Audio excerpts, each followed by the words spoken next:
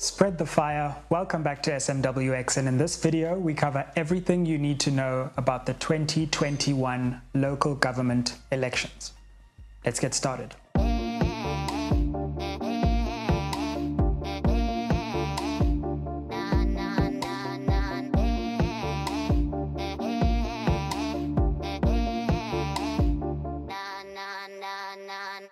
So welcome back to the channel. If you're new here, my name is Dr. Sizwe Mpofu-Walsh, and on this channel we explore South African politics through interviews and analysis. And today we want to look at a few things related to the 2021 local government elections in South Africa. So we're going to first take a look at when this election is going to happen. Then we're going to survey where the different parties sit. Then I'm going to take a look at the ANC, the DA, and the EFF, and look at their prospects for this election. So let's get started. Firstly, is this election even going to happen at all? Well, the answer to that question right now seems to be yes. The IEC, which is the Independent Electoral Commission of South Africa, has already said that it intends to go ahead with this election, COVID-19 notwithstanding. Now, the ANC and the EFF both suggested that the election might be delayed. But the problem with this is that if you delay the election, then you run into something of a constitutional crisis, because the term of office of the current local bodies already expires after 5 years according to the Constitution. So the IEC is really keen to have this election this year, and it looks like it's going to go ahead. So the question is, when will it happen?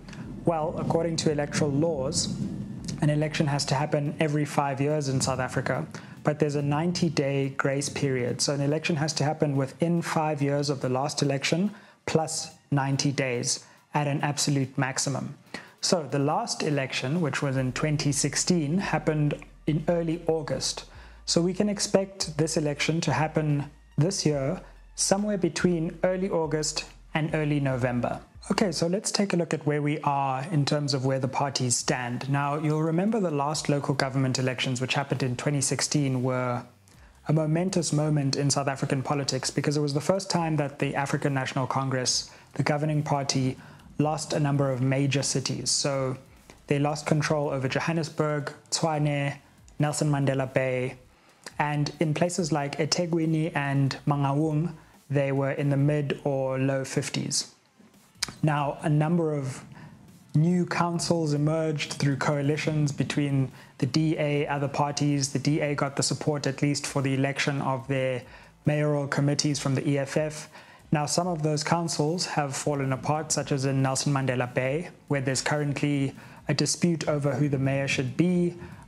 Big drama in the council just at the end of last year, 2020. Then in Tshwane, there is a new council, but it's also in dispute because the formation of that council went to the Constitutional Court late last year. So that council is also in a position of some ambiguity. Then you have Johannesburg. Now there, the DA under Herman Mashaba, who's just started a new party called Action SA, ruled for 3 years, but in 2019, that arrangement fell apart, and then in the new arrangement, the ANC retook control of that council with some coalition partners. So there are a number of really interesting elections coming up that we need to keep an eye on. So the first would be Johannesburg, Tshwane. I think the main municipalities in Gauteng are going to be key to watch. Can the ANC retain control of them, or will that control slip further away into coalitions and into the hands of opposition parties? Then outside Gauteng, you've got major cities. You've got places like eThekwini, you've got places like Mangaung.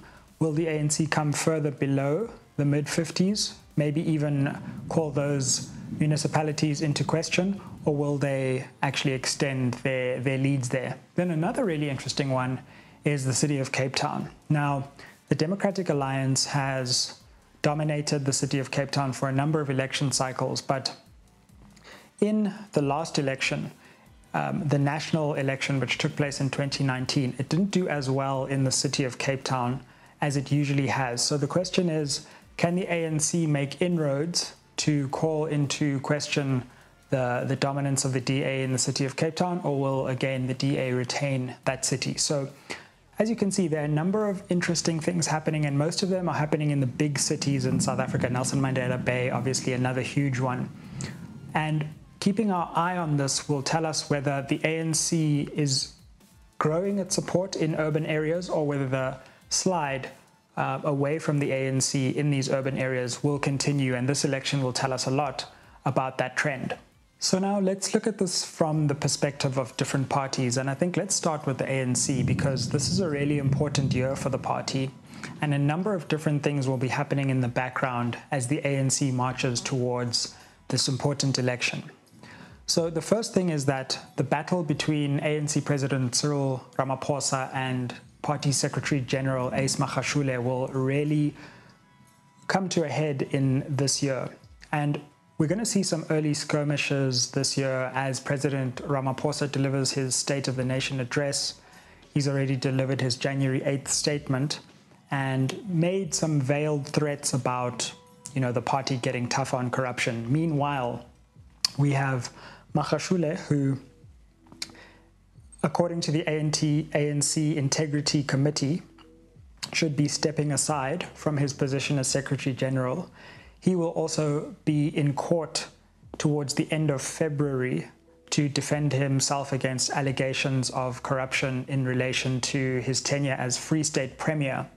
So we'll already see in the early parts of this year battle lines being drawn between those two poles of the ANC.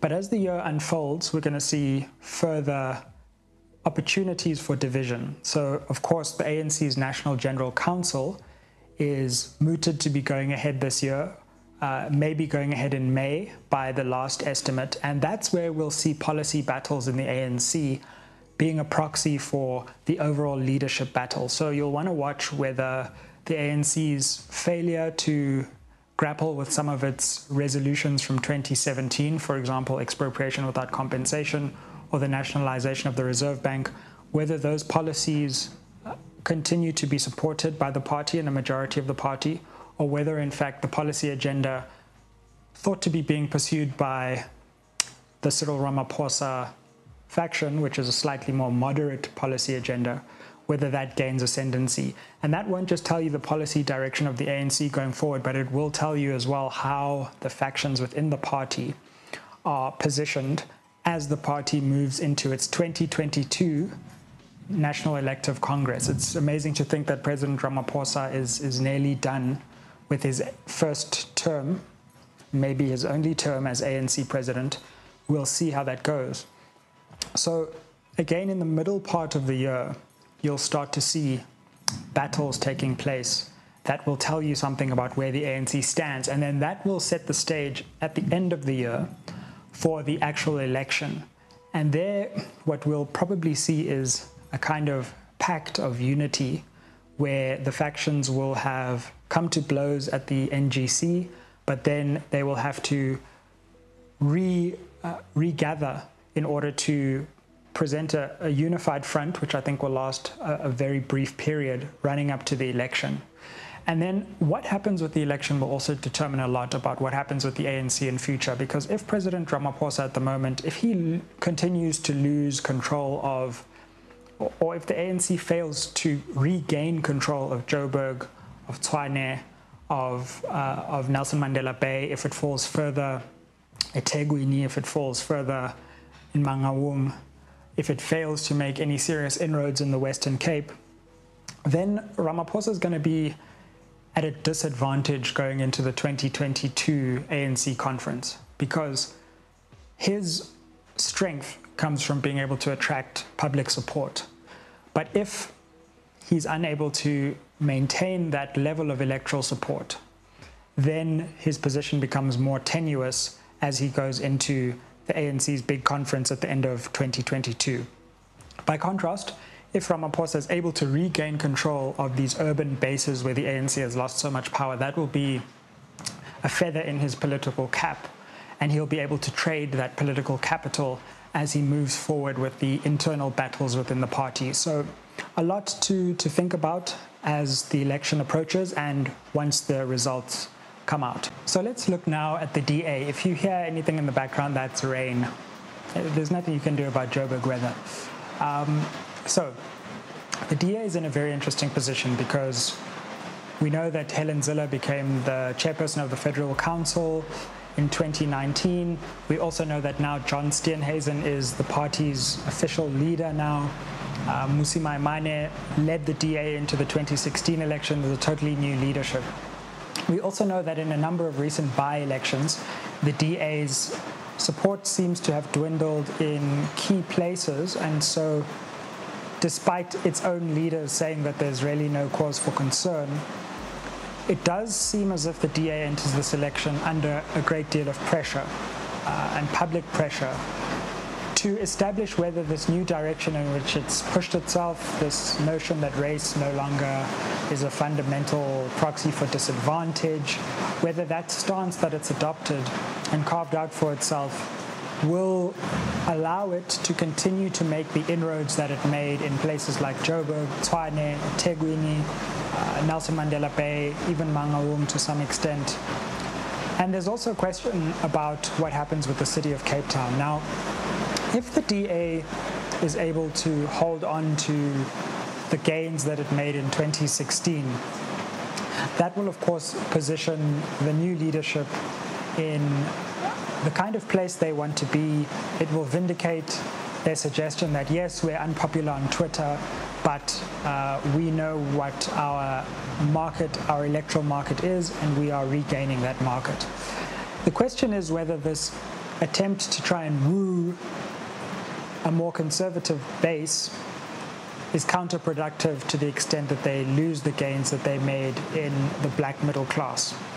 So if they fail to make inroads, if the Freedom Front Plus, for example, continues its growth at the expense of the DA, which is what looked like it happened in 2019 to some extent, then it's going to be a real tough one for the new DA leadership. Remember, Maimane was kicked out because of the poor, quote-unquote, electoral performance that the party enjoyed in the 2019 election. So the question is, if the DA falls further in comparison to where it was in 2016, why would you push Maimane out in one instance but then keep the leadership or fail to put them under pressure internally if you also fail to make progress in the 2021 election? So the question is really, where does the DA go? What trajectory is it on? And what does that trajectory mean for the overall health of this current new leadership with its ambitious new plan to redirect DA policy in a totally new direction, which is actually pointing towards an older direction, but is a really fundamental departure from the party of Maimane. So I think there's a great deal on the line here for the DA, and we'll have to see what happens in this election and what the party chooses to do on the basis of the results thereafter. So let's move on to the economic freedom fighters. We know that the EFF played a key role in places like Joburg, Tshwane in the last election because they were essentially seen as queen makers in the role of lending their votes to parties which eventually did emerge as controlling those councils. Now, the EFF is also in a very interesting position because in the previous few elections, it's contested 3 so far. It was the upstart party, it was a young party, and it has really failed to gain governing control over any real number of municipalities or districts or councils. So while it has grown significantly, and while predictions of the EFF mimicking a party like the Congress of the People, COPE, which petered out after its emergence in one national election.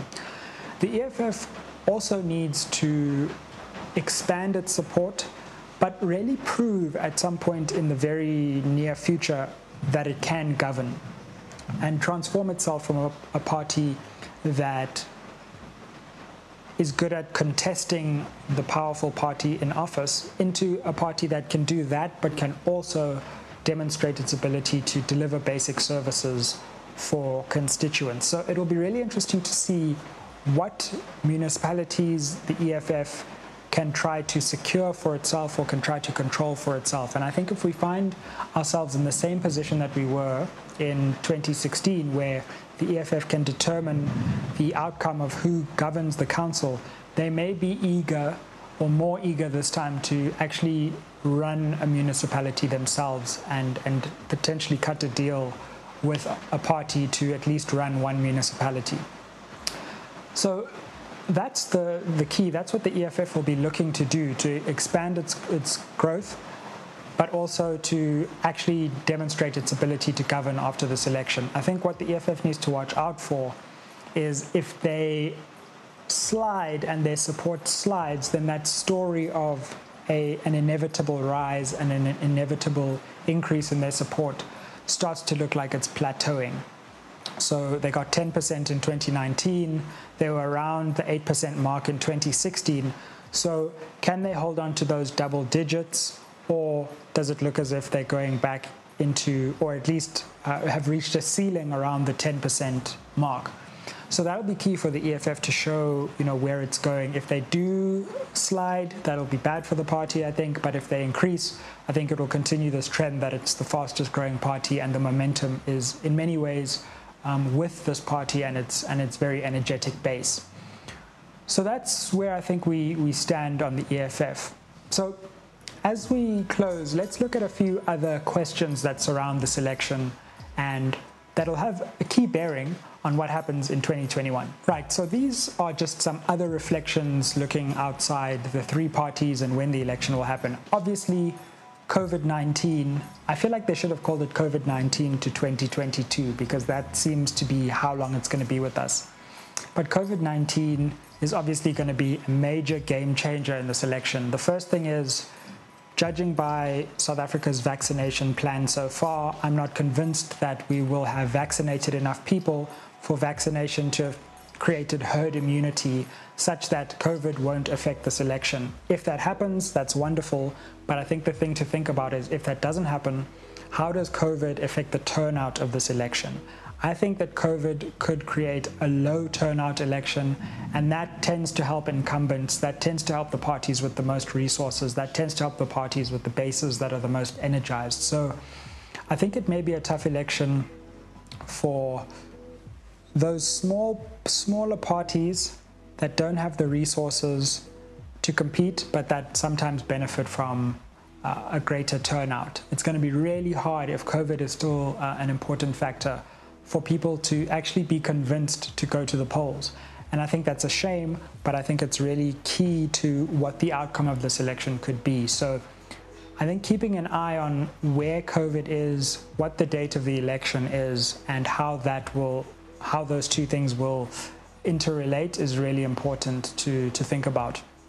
The other thing is that if in some bad case scenario, COVID has raged so much that this election has to be postponed to, say, 2022, which I still think is a little less likely, but let's entertain the scenario for the purposes of speculation. This constitutional crisis thing becomes quite important. Not only does the term have to be extended of current municipalities beyond the constitutional limit, but then we also start to run into a problem with the election cycle, because what we have in South Africa right now is a cycle where 2 years after a national election, we have a local election.